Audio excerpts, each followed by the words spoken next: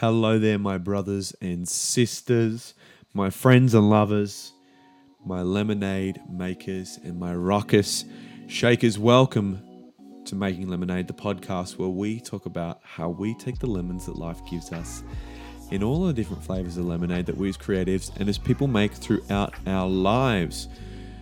This is the podcast where we help you become the best creative you can be. This week we have a very different episode. So my friend, my confidant, a follower, a fan, a all-round really kind and humble young man contacted me about a month ago about doing an interview for his university assessment. And it was on a true story. He was doing an interview about Supernova 2019, pre-Global Bastard, pre-pandemic. And he decided to interview me. So he sent me a few questions. I had a think about them. And then we sat down and he very graciously allowed me to record our conversation. I thought it would be an interesting experiment and an interesting listen for you guys because I'm often the one interviewing. And I don't often get interviewed. I have been, but when I have been, it's not really been about my creative process or my creative work or my creative history. It's more about, I've sat and done movie reviews or done podcasts about movies and so on. So just talked smack. So, yeah, I thought I would just share that here with you guys. A little bit different here. I assure you this is not me being braggadocious. I assure you this is not me being self-absorbed. I just thought it was a very fascinating conversation, and Rob had some very fascinating questions. So I just wanted to share that with my community here. And give you guys the opportunity to listen, sort of get a bit more depth into my own work and why I do what I do and why I'm so passionate about what I do. Please excuse me, my nose is all, it's this time of year. There's been a sudden cold snap here in Sydney, so I'm a little bit sniffly. My histamines and all that stuff, So yeah, guys, let's just get into the episode. I don't think I need any more introduction than that. It's about a 45-minute interview, conversation that I had with Rob, and I hope you guys enjoy. This is me being interviewed. Thanks, Rob. See you guys on the other side.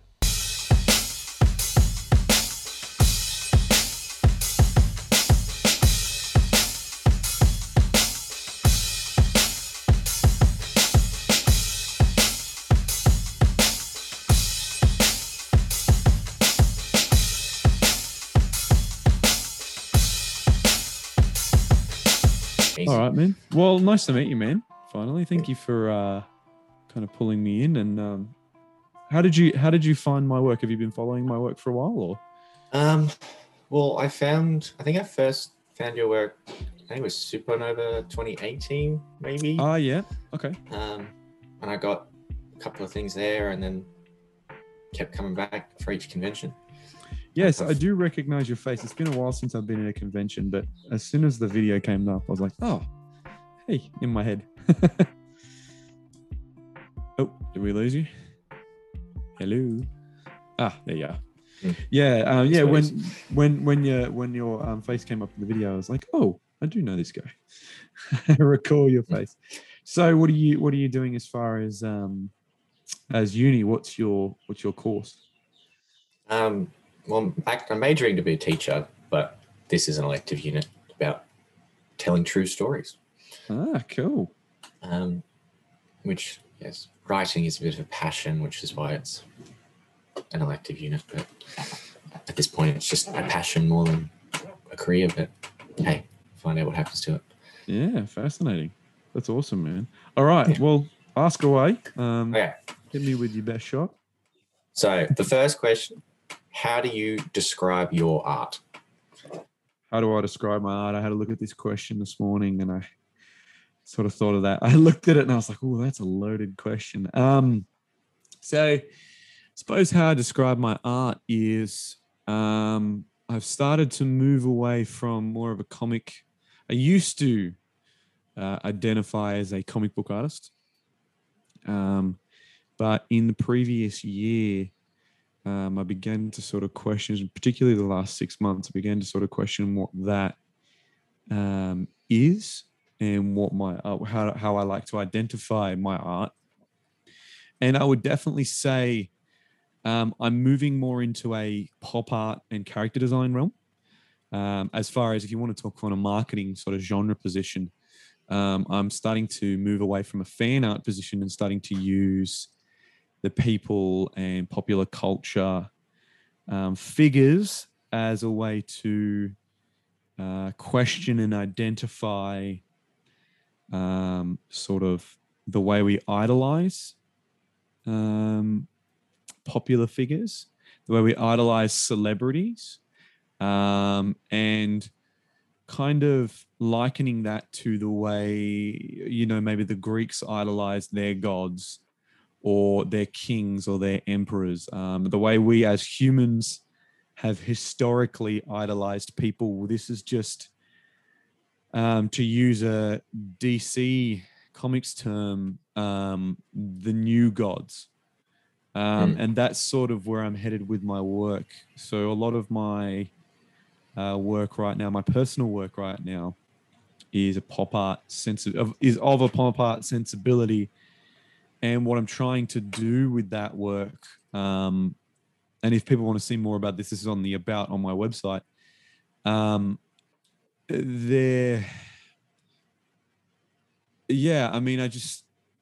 Commercialism is something I've always questioned and always played with as an idea. And I really like that celebrity is something that a lot of people sort of look at celebrities and famous people as not people. And I'm starting to question that. And I'm starting to use my work to question that.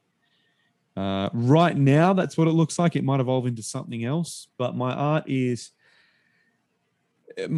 something that I identify as sort of parts of my own identity as well.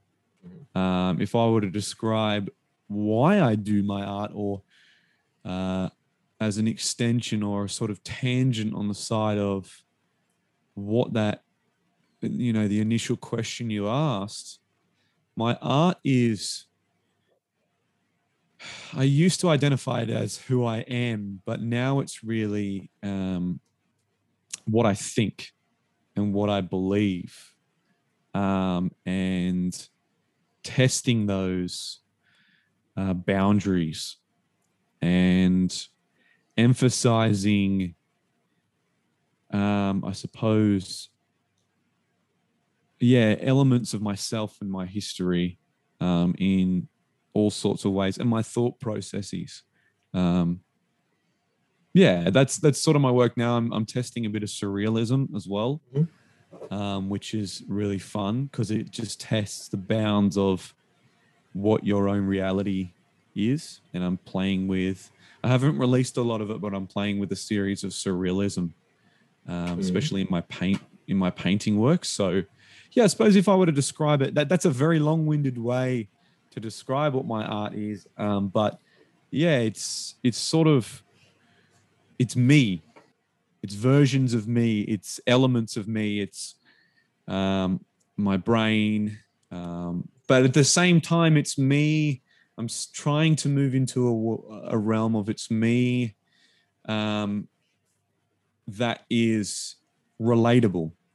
Like, it's how I hope that when my work is put out there, I'm trying to put as many elements that I can see that others can relate to. We're all human beings. So I'm trying to put those sort of human elements into my work that goes, oh yeah, I feel the same about that.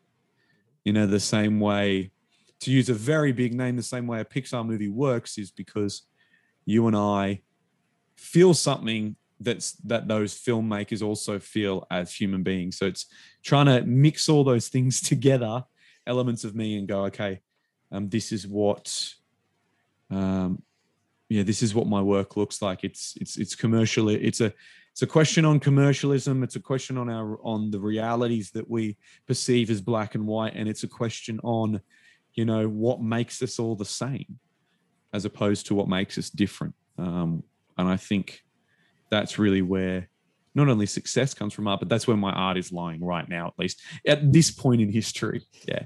So there's a long-winded answer to that question, but yeah, as I said, it was a very loaded question. So, well, yes, it was. Well, you mentioned that you moved away from fan art.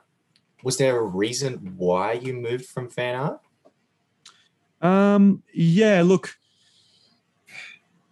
I started to question why I was doing the fan art in the first place, and the only answer that was coming up was to make money.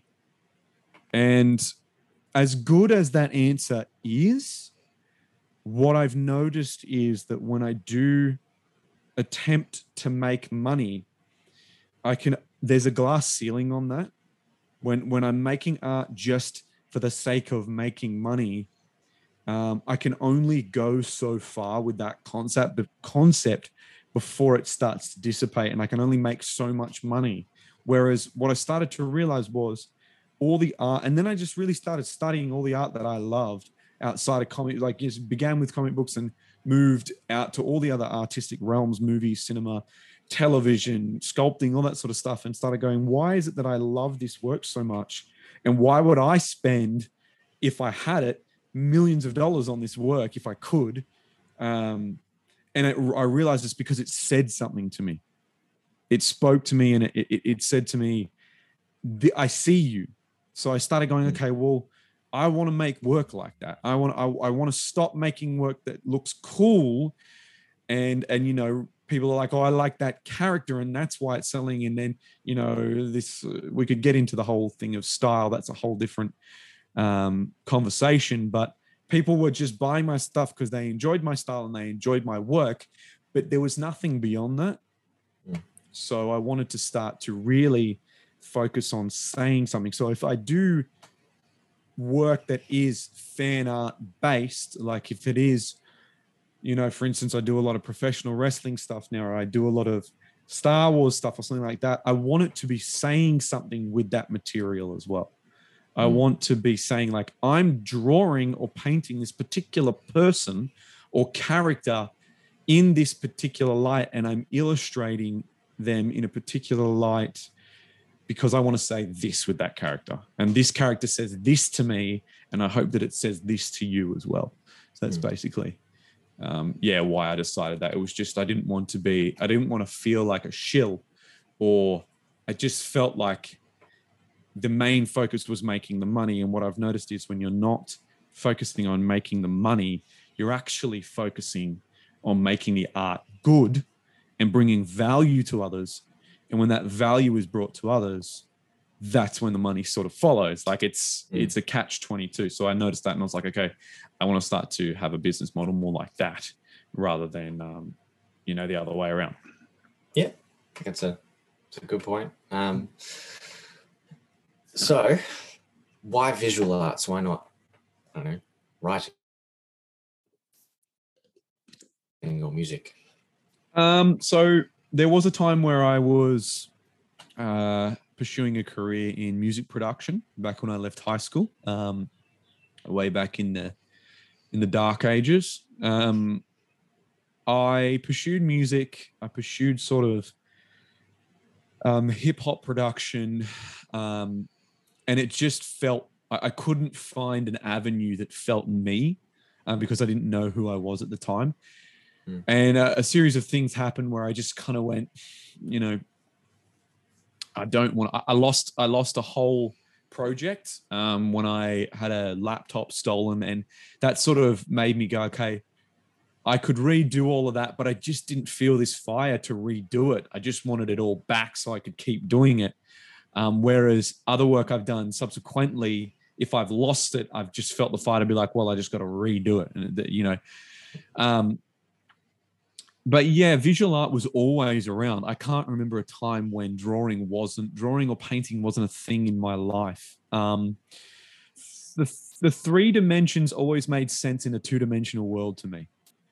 I love toys. I love sculptures. I love the three dimensions. I love, CG and all that sort of stuff. But my brain, I'm sure if I tried, I would be able to wrap my head around it to a certain extent, but my brain just doesn't work in that world. Like it doesn't seem to click. And those certain elements don't click. I know how a 3D shape works in this very obscure 2D world. And I really love the illusion of the two dimensions and the visual art world. I suppose the three-dimensional world is visual art in saying that. But yeah, visual art was just something. I've always been a visual person. I'm one of these people who is extremely susceptible. The way that some people just can hear an instrument or hear a voice or, maybe do a particular exercise and they just become addicted and obsessed to it.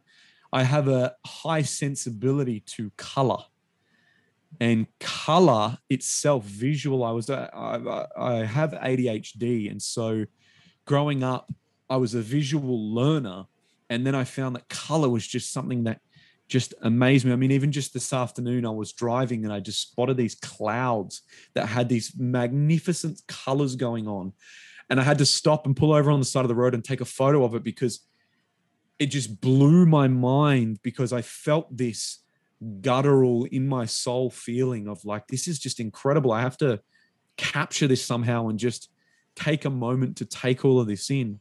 So the visual realm, I was always a movie fan. I was always a television fan. I always loved, it took me until about a year ago to really, or about 2 or 3 years ago to really get into the written word, because, and that's, I always read comic books. I can't remember a time when I wasn't reading Mad Magazine or The Phantom or Batman or whatever it was. The visual world was always where I thrived. And obviously comic books are that brightly colored.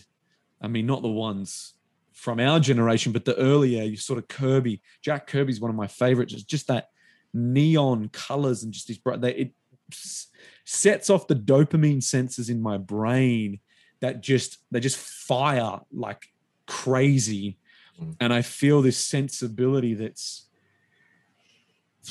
for lack of a better term, almost at times orgasmic, because it's just this high sensitivity, the same way that some people can listen to, like I said, a particular. So when you listen to that one song you've never heard before, and all you want to do is listen to it over and over and over again, because something about that saxophone solo or that guitar solo or whatever just gets you in your soul. It's the same thing for me with color. And I just wanted to, I was always driven towards art and painting and so on, but I just wanted to bring that color, my version of that color, to the world. So visual art was always in the forefront of my mind. So, and yeah, it's almost like I was supposed to do that. I was wired from birth to just create visual work. It's very mumbo jumbo. It's very, some people will call it woo. I don't really care if you feel that way, but yeah, that's sort of what it is. I just feel from a very young age, from like before I could remember, just very wired towards that sort of thing. Yeah. Well, that's good. It was a very powerful answer. Thank you. Okay. Next question. So you're a very community-driven artist, I've noticed. Mm-hmm. What would you say are the highlights of your community? The highlights of my community. That's a very good question.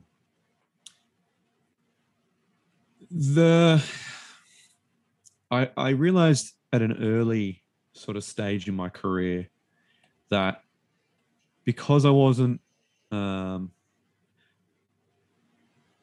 because I wanted to build a following, and I wanted to build a positive following around my work, that community was something that absolutely needed to be necessary. And in doing so, I noticed I had to do a lot of thinking of what I do and don't want around my work and around my community. And I felt very protective of the people who supported me. And I felt almost like this, in a way, it was a leader of this sort of community around my work, because there were so many people who so kindly appreciated what I did and who I was. And, would, like yourself, would come back to conventions every single year. And I would slowly start to see the same faces and see people sort of grow up around my stuff. And then people would start to ask me questions. When people started asking me questions, that's when I was like, okay, I've got something here. I just need to know exactly what this is. And so when I sort of realized that the best way to build this thing I want to build, this creative industry disturber sort of disruption system, was I started looking at what I didn't like in our industry, what wasn't working for the individuals, what wasn't working for those who supported the individuals, whether being in the comic book industry, whether being in the all-round art industry. And I realized I wanted to be something that stood out, that was a positive.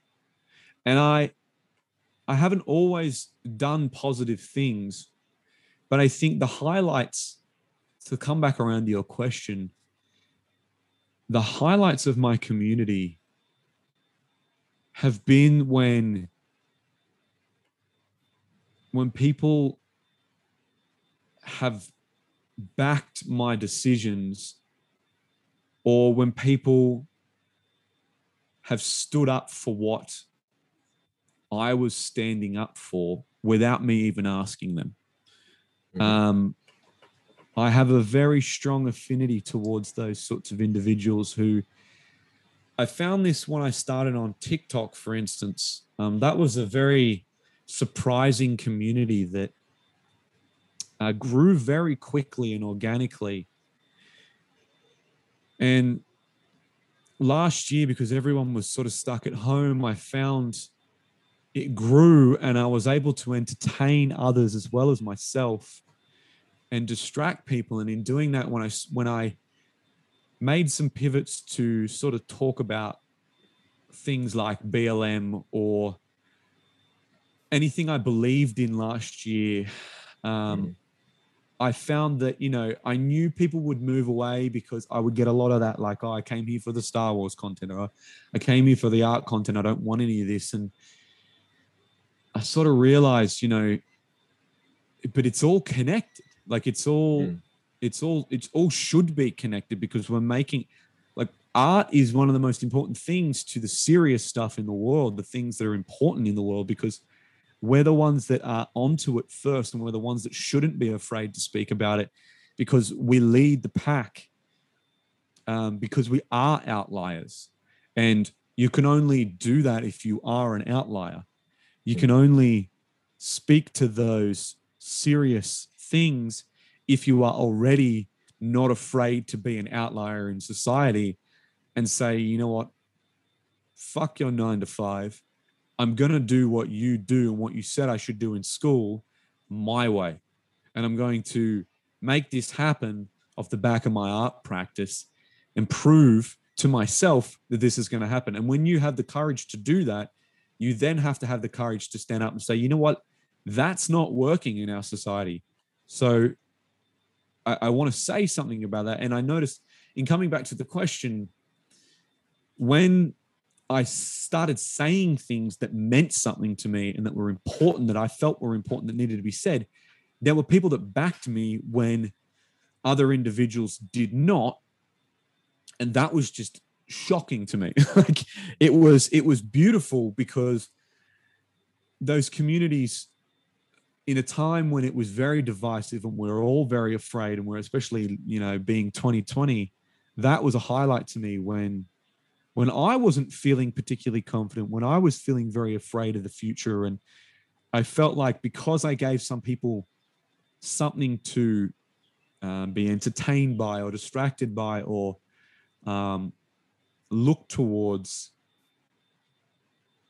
although my following isn't comparatively massive, my community is very loyal and strong because I did the work.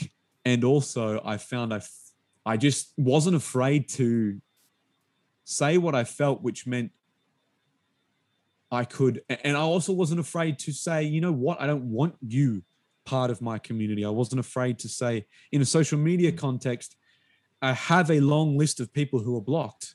Like TikTok is a big list. And it's because I wasn't trying to shill to a mainstream audience. I knew what I wanted from my community, and I knew I wanted to be one. If it meant it was going to be smaller and more precise, that was more important to me than larger and more chaotic and out of control and divisive, like some people's community. And that's not to say people who do that are wrong.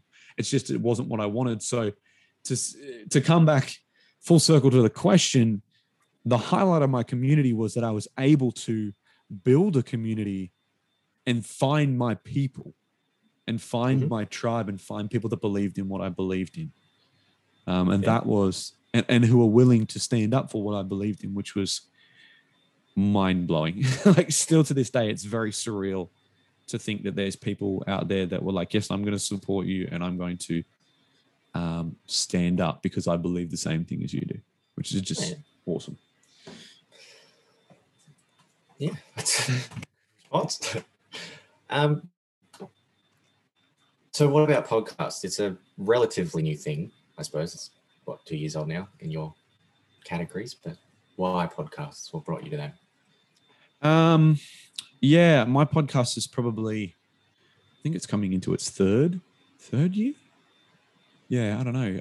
I've been a little bit lazy on it. Well, not lazy. I intentionally haven't been doing very many episodes recently.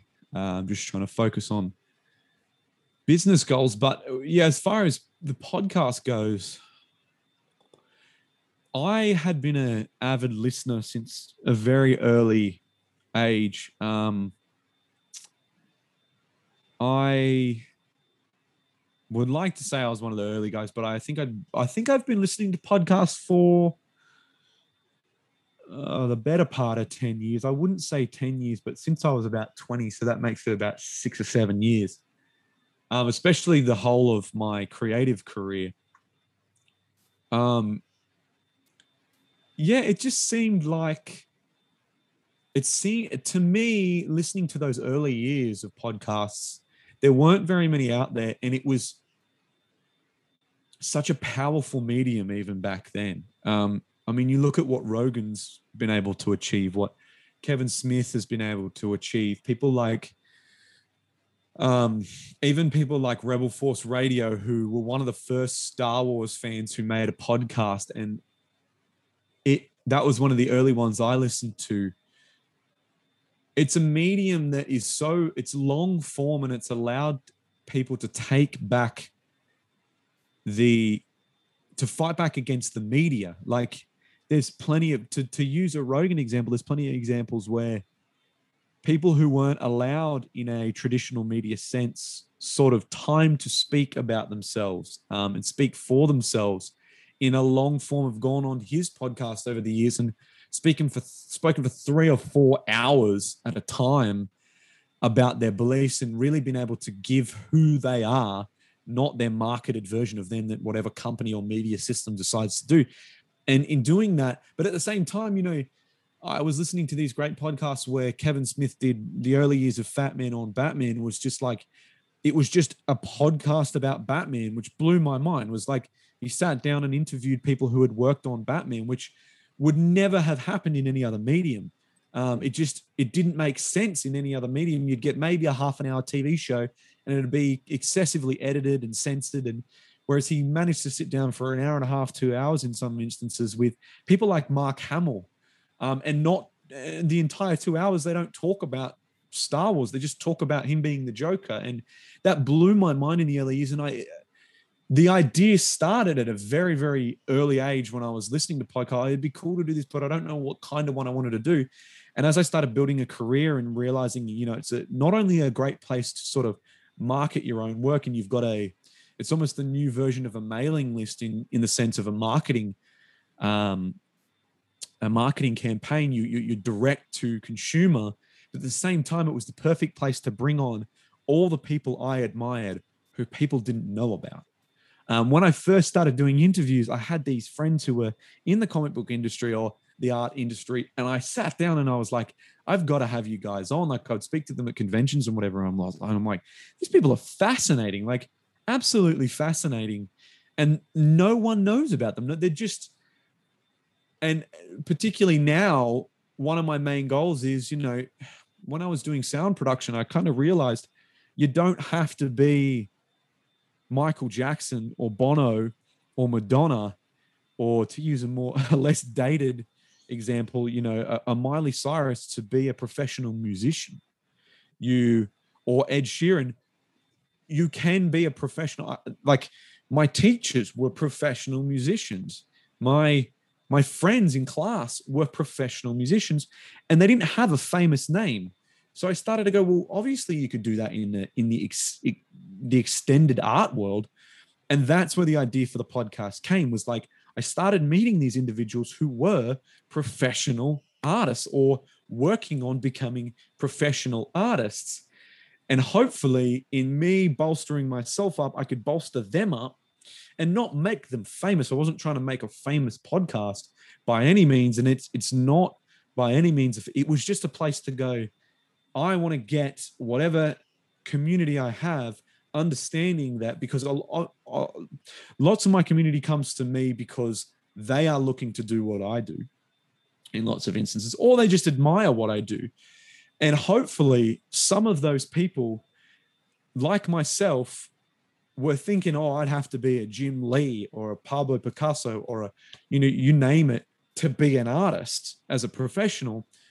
And that's what I was trying to do with the podcast from the very, very early years, was I just want these people to know that there is people out there who are just crushing it and kicking butt, and they may have day jobs now, some of them, and but they're making a living, and they're working in the professional artists, and you don't know their names. Like, they're not household names. So that was sort of the goal with my podcast, and why I wanted to, and obviously because it was a great long form interview. I love, as you can tell, I love to talk to people and just get to know and hear their stories, and just allow, and then at the same time help people. That was the other thing, that was like, I had so much knowledge up here that I'd learned through my professional career that I was like, I got to get some of this out somewhere.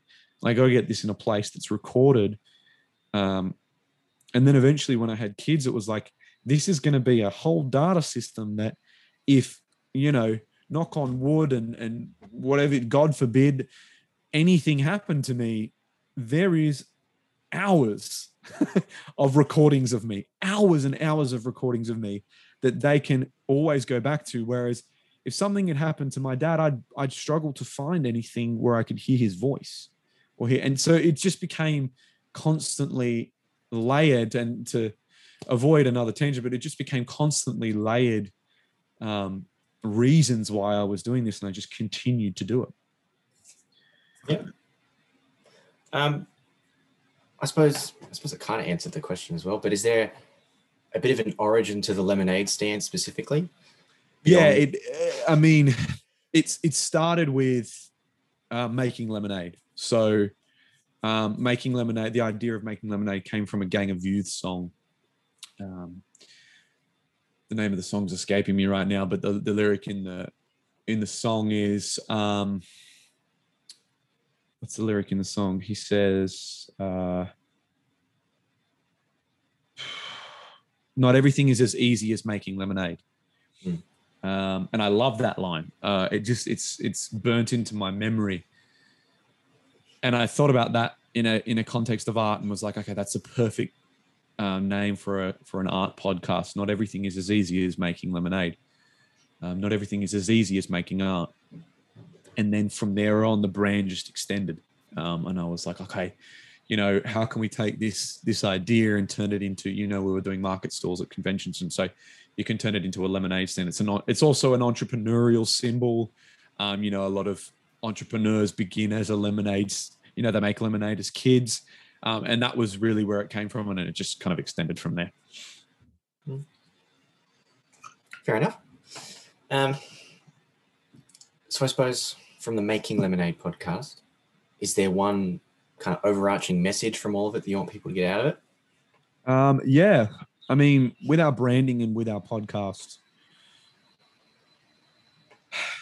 if I could distill it into one statement, it would be, and this is where I'm sort of headed with most of my teaching, my podcasting, when I say teaching, that sort of extends into I tutor, I teach, I coach, and I do the podcast, and they're all, under the same sort of umbrella. But the sort of the one statement I like to use is you are an artist, which is basically a symbol for everybody is an artist. We're all capable of being creative. And the creative industry doesn't love that as a whole, because it means there's more competition. But really, creativity is not something, it's something we're all born with. We all draw as kids and so on. We all write, we all read, we all paint, it's just that some people have a little bit more of a proclivity and a calling to it, and others not so much. Or they get caught up in a modern world, and they have to get a job and go to uni and rah, rah, rah. But we're all capable of being some sort of creative. So that's sort of the overarching message. There's a lot of other things we stand for as well and speak on. Our mission statement is create more creators. And that's sort of the teaching process as well. And that's why I started teaching. That's why I started coaching and tutoring, and so on. And my mission statement is make art today to change tomorrow. Mm-hmm. That is the biggest one for me, because it really changed. And as long as everything I do, I run through those three filters. Am I making art to change tomorrow? Am I creating more? Is this helping create more creators? And is this helping tell others and show others that they are creatives and they can be creatives? Yeah. Yeah. I can definitely see that through all the work, and that makes sense. Because yes, you have a very inspirational position in a lot of your work, which is a good thing. Thank you. I'm glad that comes through. I'm glad it's coming through. So sometimes I worry that that it's not quite, the message isn't quite getting there. But yeah, I do my best. So I appreciate that. Thank you. Okay, so on to another community-driven thing. What about conventions? What made you decide to do conventions? Well, it was the first convention I went to, really, which was Supernova. I didn't really know about Oz Comic Con at that time. I know a few people came in through Oz Comic Con first that I know, but I did a 1 year. I didn't know, like a lot of people in that community knew about conventions from a very young age. My first comic book convention was when I was 19, 20, maybe 21. And I went to Supernova. I was working on a comic at the time, which it's probably never going to see the light of day. It's in hindsight, it was more of an experimental thing, more of a training process. But I really wanted to get into that world. So I just went to this convention, just got into some cosplay, then saw that there was some bigger companies, spent hours in Artist Alley and just talking to all these artists. Like, it was one of the first times I realized you could be a professional artist, like I was saying earlier. And yeah, I was at these conventions sort of and going, holy crap, this is a world I never knew existed. And I wish I knew existed at an earlier age, because I might have gotten into this a little bit quicker.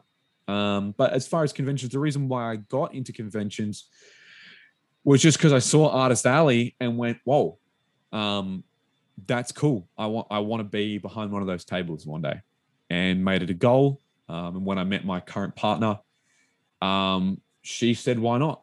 She was sort of the linchpin that went, how much is it going to cost you? How much is the store going to cost you? And I said, this much. It's like $200 at that time. It's double that price now. But yeah, it's going to cost this much. It'll take you this long to save, and rah, rah, rah. This is how much. Let's get some prints going. And I only had 4 or 5 prints at the time, maybe 6 or 7, barely enough to cover a wall. And I just went for it. And I just went, that's one of my goals. I want to just get behind one of those stalls one day. And I got the bug for a few years there. And I'm sort of dying down on conventions this year. It's not that I'm not doing them. I'm just, just kind of reimagining my practice and seeing what conventions mean to me now. Like they meant a very different thing 2 years ago, back in 2019. And they meant a very, very different thing in 2020. I was ready to go touring, and I had a lot of dates booked when I was doing like 1 or 2 conventions. I had booked and scheduled like 1 or 2 conventions a month, if not more, in some months last year, and was ready to really sink my teeth into the convention world, and then sort of reevaluated it and decided I wanted to do more teaching and more helping others to become creative. So yeah, I mean, that's where conventions came from. Just going to one and being like, I got to do this. This is awesome. Like, I got to be one of these guys. So yeah. Yeah. What are your highlights of conventions? What's the best bits?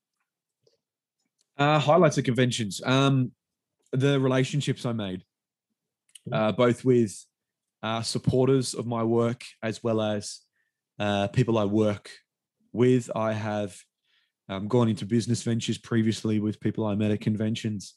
We created the Lost Boys. We doing things like Inktober with a community of people. Having sort of some people to bounce off of and to discuss with during that time, especially last year, having people who I could relate with. Meeting, I mean, I didn't meet very many celebrities, but in my world, they were celebrities. Like, one of the biggest highlights to me was meeting the guys who helped Jim Lee work on Hush, like his inker and his colorist. That was like it was like meeting God's right-hand man to me at the time. They signed my book, and Sinclair had said to me, he opened up the book and he said, I had this very old tattered version of Hush. And I said, look, I got to get you to sign this. I've seen you here all weekend. And he said to me, he goes, it's really cool to see a loved and sort of tortured book. He goes, people always come to me with versions of these books that they've just bought and they're perfect, and they go and put it in plastic and everything. He said, this is clearly your book. Such a small thing, but he was like, this is clearly yours. You've loved this for years. And he's like, I can see it's a little bit ripped and tattered and you've taped it up. And I'm like, yeah, like, this is my version. And to have you sign this for me, this is going to be handed on to my kids. I'm not selling this. I don't want your signature to sell this. I don't want to make money off the back of you. I just want to be able to say, like, I met you. And this is a book that was so informative to me in my early years as an artist, just an artist, not even just a comic book artist, as an artist. And I mean, that was a highlight. There was a few, meeting certain people that I admired in our industry, like John Somariva and who else have I met that blew my mind? Just certain individuals. I mean, I could be here for hours trying to figure it out, but just and meeting people who really admired my stuff, and people like yourself and others who came along and kept coming along every year, and just meeting like-minded people. That's really been my highlight for the convention scene for sure. Yeah. So yes, let's cast our minds back to 2019 before the Rona. So you mentioned in 2019, conventions were a very different thing to what they were now to you. Can you kind of highlight what the differences were? Yeah. Look, conventions were pretty much my whole business model. All the work I was doing would be leading up to the next convention. I spent months working on, pieces of art for the next convention. I found myself working on trends to sell work for the next convention. And it was my world for a time. It was what I was, so that community was what I was surrounded by back then. And I was, like I said, I was ready to just really sink my teeth into it. So yeah, I mean, probably the short and long of it would be, it was my business model. It was the place where it was also a validation system for me. And that's why I started to reevaluate it, because I wanted to sort of change that a little bit. Yeah. So yeah. Yeah. What are some of the highlights from that year, if you remember any? Some of the highlights from that year, 2019. Let's have a think. Oh man, it feels like a lifetime ago.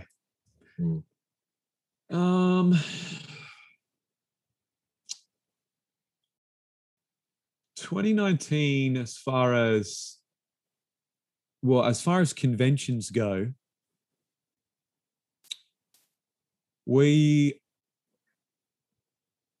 I really sunk my teeth into pushing my work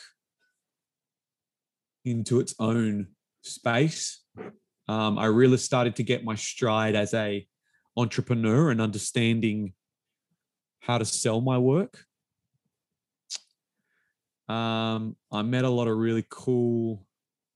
I mean, that was the year we began the Lost Boys. That was the year we sort of started we started making a lot of merchandise, pins and stuff like that. We did there was a few conventions where we sort of sold out of a lot of things, and that was a massive highlight. But away from sort of the business side of it, I think some highlights of that year were what did I do that year? Oh, Comic Gong was a massive highlight. I felt like that year I was really made part of the family, because it was the second or third year I'd done that convention. I remember sort of walking into that convention and most people remembering who I was, especially the staff. They were really accommodating, as they always are. But it was like, oh, you're now part of the group, family, so on. Yeah, it's hard for me to sort of remember back that far. But yeah, I just that's when I started to ramp up how many I was doing. I did a few interstate ones that year as well. I think I did. I can't really remember. But yeah, I suppose those are really the highlights. It was just, it was more around the community. It was more around the work I was doing.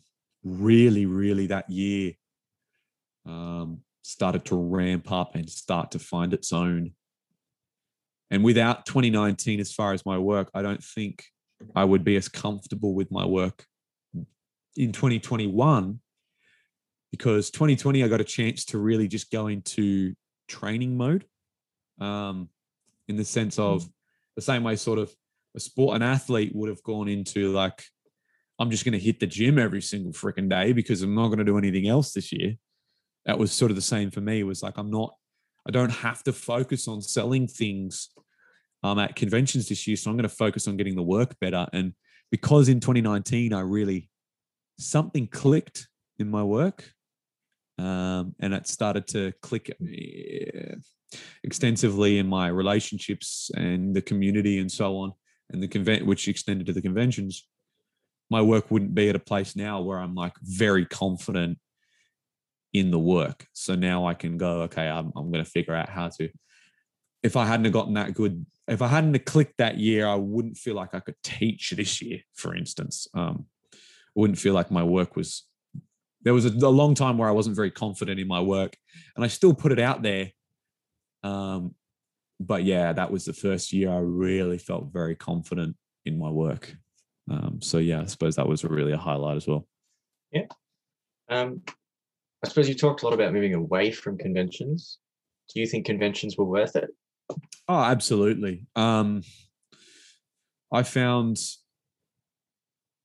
every time I did a convention, it just up to my, it's repetition. So it's whether it was conventions or whether it was market stalls. I became really good at selling. I found out I had personally, and I've heard this from others, I found out I had a really great understanding of the people on the other side of the table, and learning how to understand the people on the other side of the table. There's a lot of people who do markets and conventions who just sit there and expect the work to sell itself. And, for some people that works. But for people like my friend Jackson Caspers, even he has said to me previously over the years that he still has to sell his work. He has a very loyal and very large, comparatively, following that allows him to work full time and do conventions full time. But it doesn't mean he doesn't work. It doesn't mean he doesn't market and sell. So absolutely, they're worth it because it's just another platform. I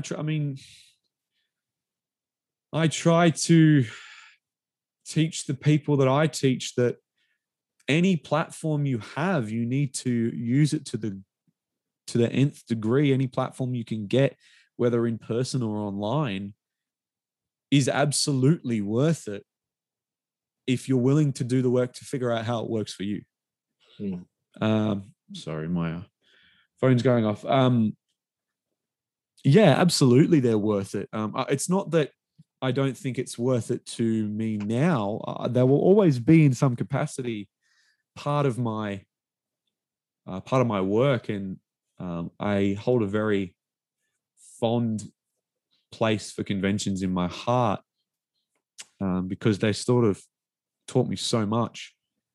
So yeah, I mean, if we're talking in the instance of someone who's looking to move into that space, absolutely, definitely get yourself out there, get your face out there, be vulnerable.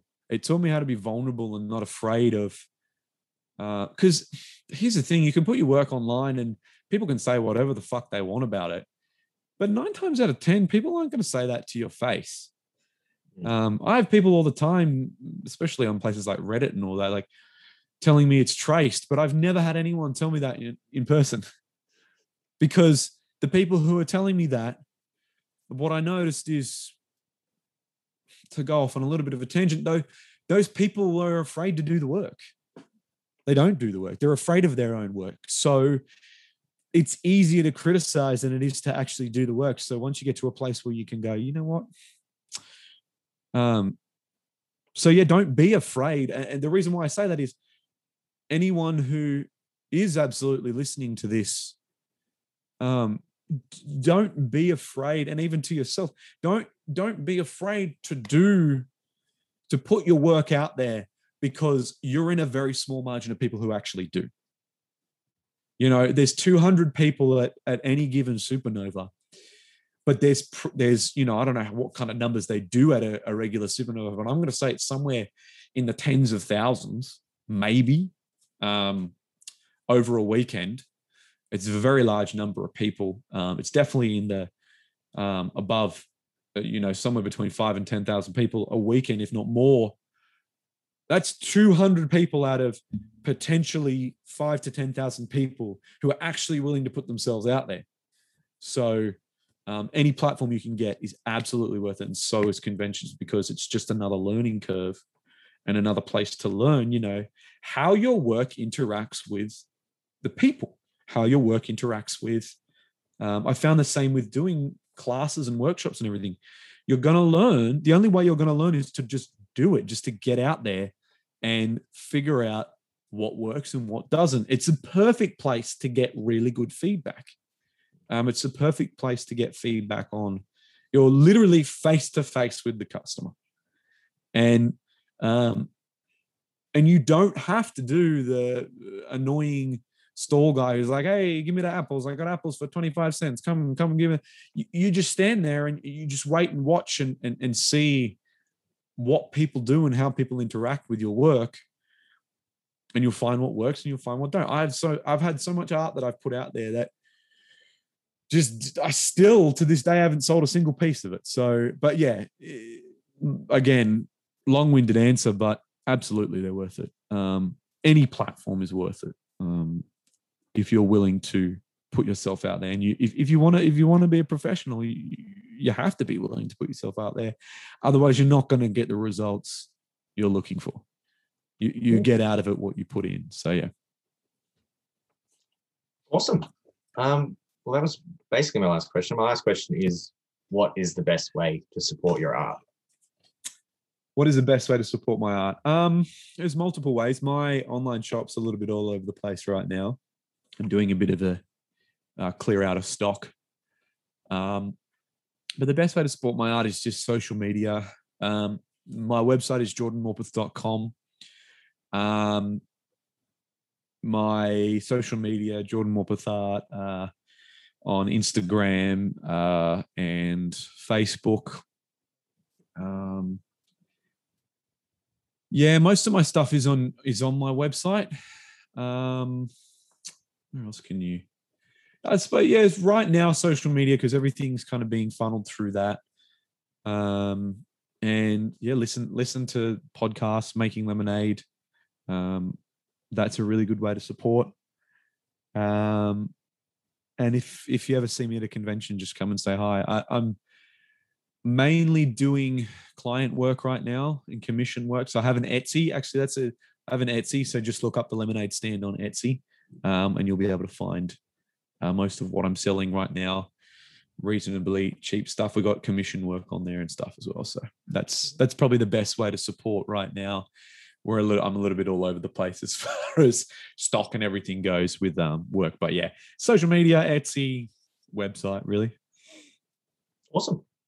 Well, thanks for that. That's all the questions I have. Oh, not a problem. Thank you. That was fun. That was nice for a change. Well, yes, it was very insightful. I'm glad you agreed to talk. Oh, I'm glad you reached out as well. When I saw it, I was like, absolutely, man. That sounds wild. So from here out, what do you is this for an particular assessment, or what's it? Yeah. So I have an assessment task, this major piece of writing I've got to do. And it's basically, I've just got to write a true story. And I'm kind of going for Supernova 2019 as my kind of grounding place. And so I tried to reach out to most of the artists I was talking to at Supernova and kind of get their side of the story, so I can get kind of the point of it a bit better. Okay. As more than just a fan. And it's been very insightful. Get behind the tables, eh? So to speak. Who else have you spoken to so far? I've spoken to Boy on a String, and I was ending on speaking to Sheree Reeves as well. Okay. But I haven't heard back from him, so I don't imagine that one. Okay, cool. Awesome, man. Well, I'm very honored to have been a part of it, and thank you for allowing me to sort of record this.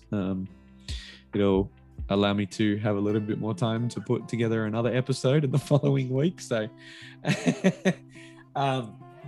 hopefully it's insightful for other people as well. I don't really get a chance to.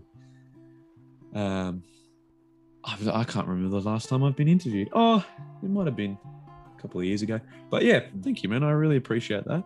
Stay in touch, eh? I'll leave you to it. I won't take up any more of your time, but thank you for the privilege of your time and for just sitting and listening to me. It's as an interviewer, it's weird to be the guy on the other side. On the other side of the interview. Normally I'm doing what you do and just sit there and listen and interject every so often and ask a question. So yeah, thanks, man. I appreciate it. Well, yeah, when I'm done with the article, I'll send you a copy. And yeah, fantastic. Yeah, I'd love to see it, man. I'm excited to see what. Hopefully, there's not too much you have to translate and transcribe from all of this.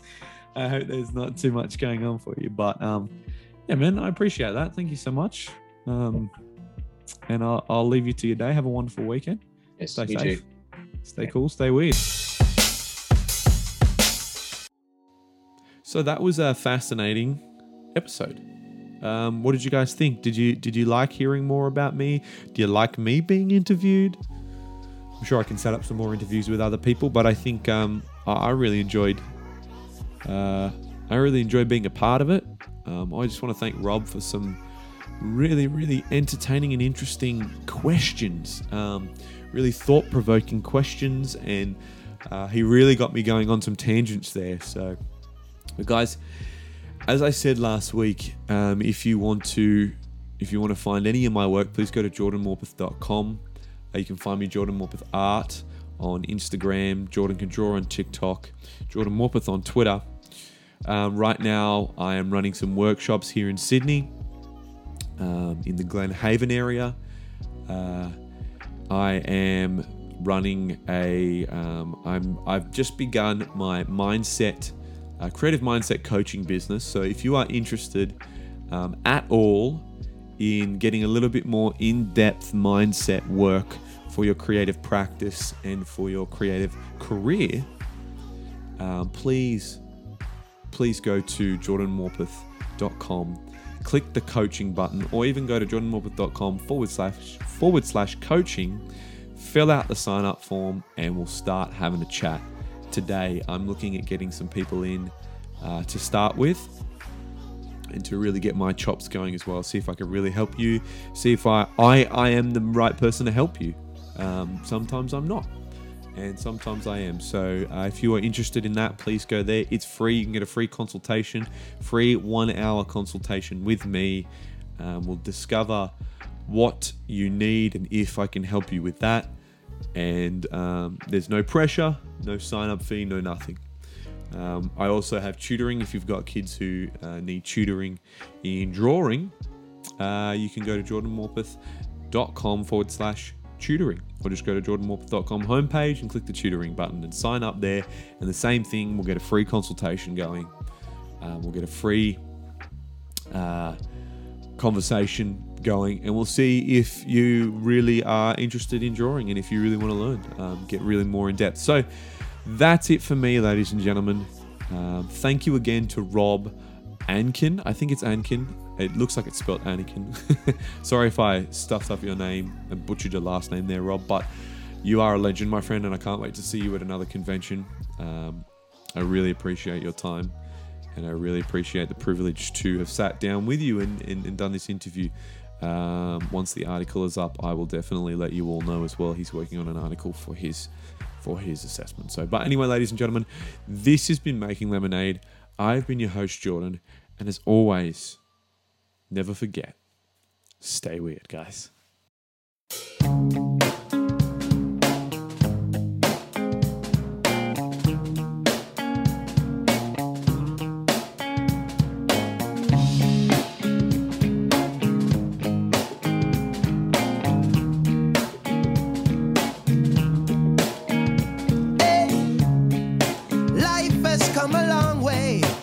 Yesterday, I say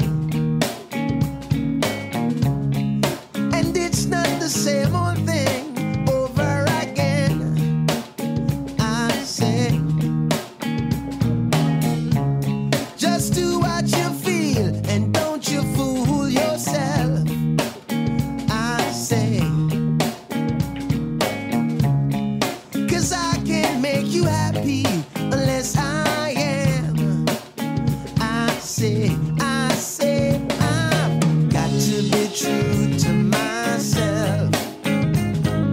Got to be true to myself. Got to be true to myself. Got to be true to myself. Day in, day out, I've asked many questions. I say,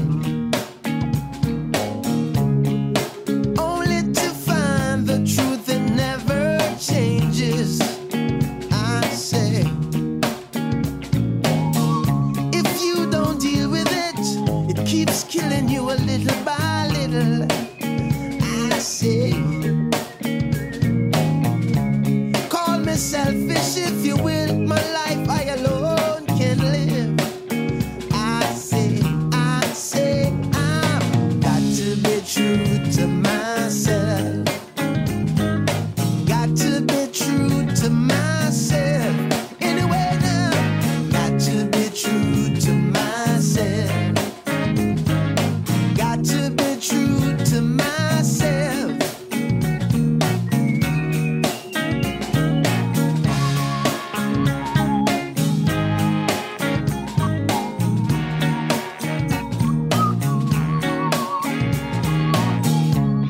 I don't care if it hurts. I'm tired of lies and all these games. I've reached a point in life. No longer can I be this way. Don't come crying to me. I too have shed my share of tears. I'm moving on. Yes, I'm grooving on.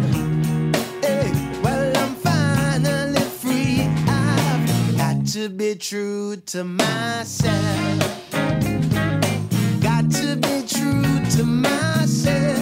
Anyway, y'all, got to be true to myself. Got to be true to myself. Come on now. Got to be true. Got to be true. Got to be true to myself. Anyway, y'all, got to be true. Got to be true. Got to be true to myself.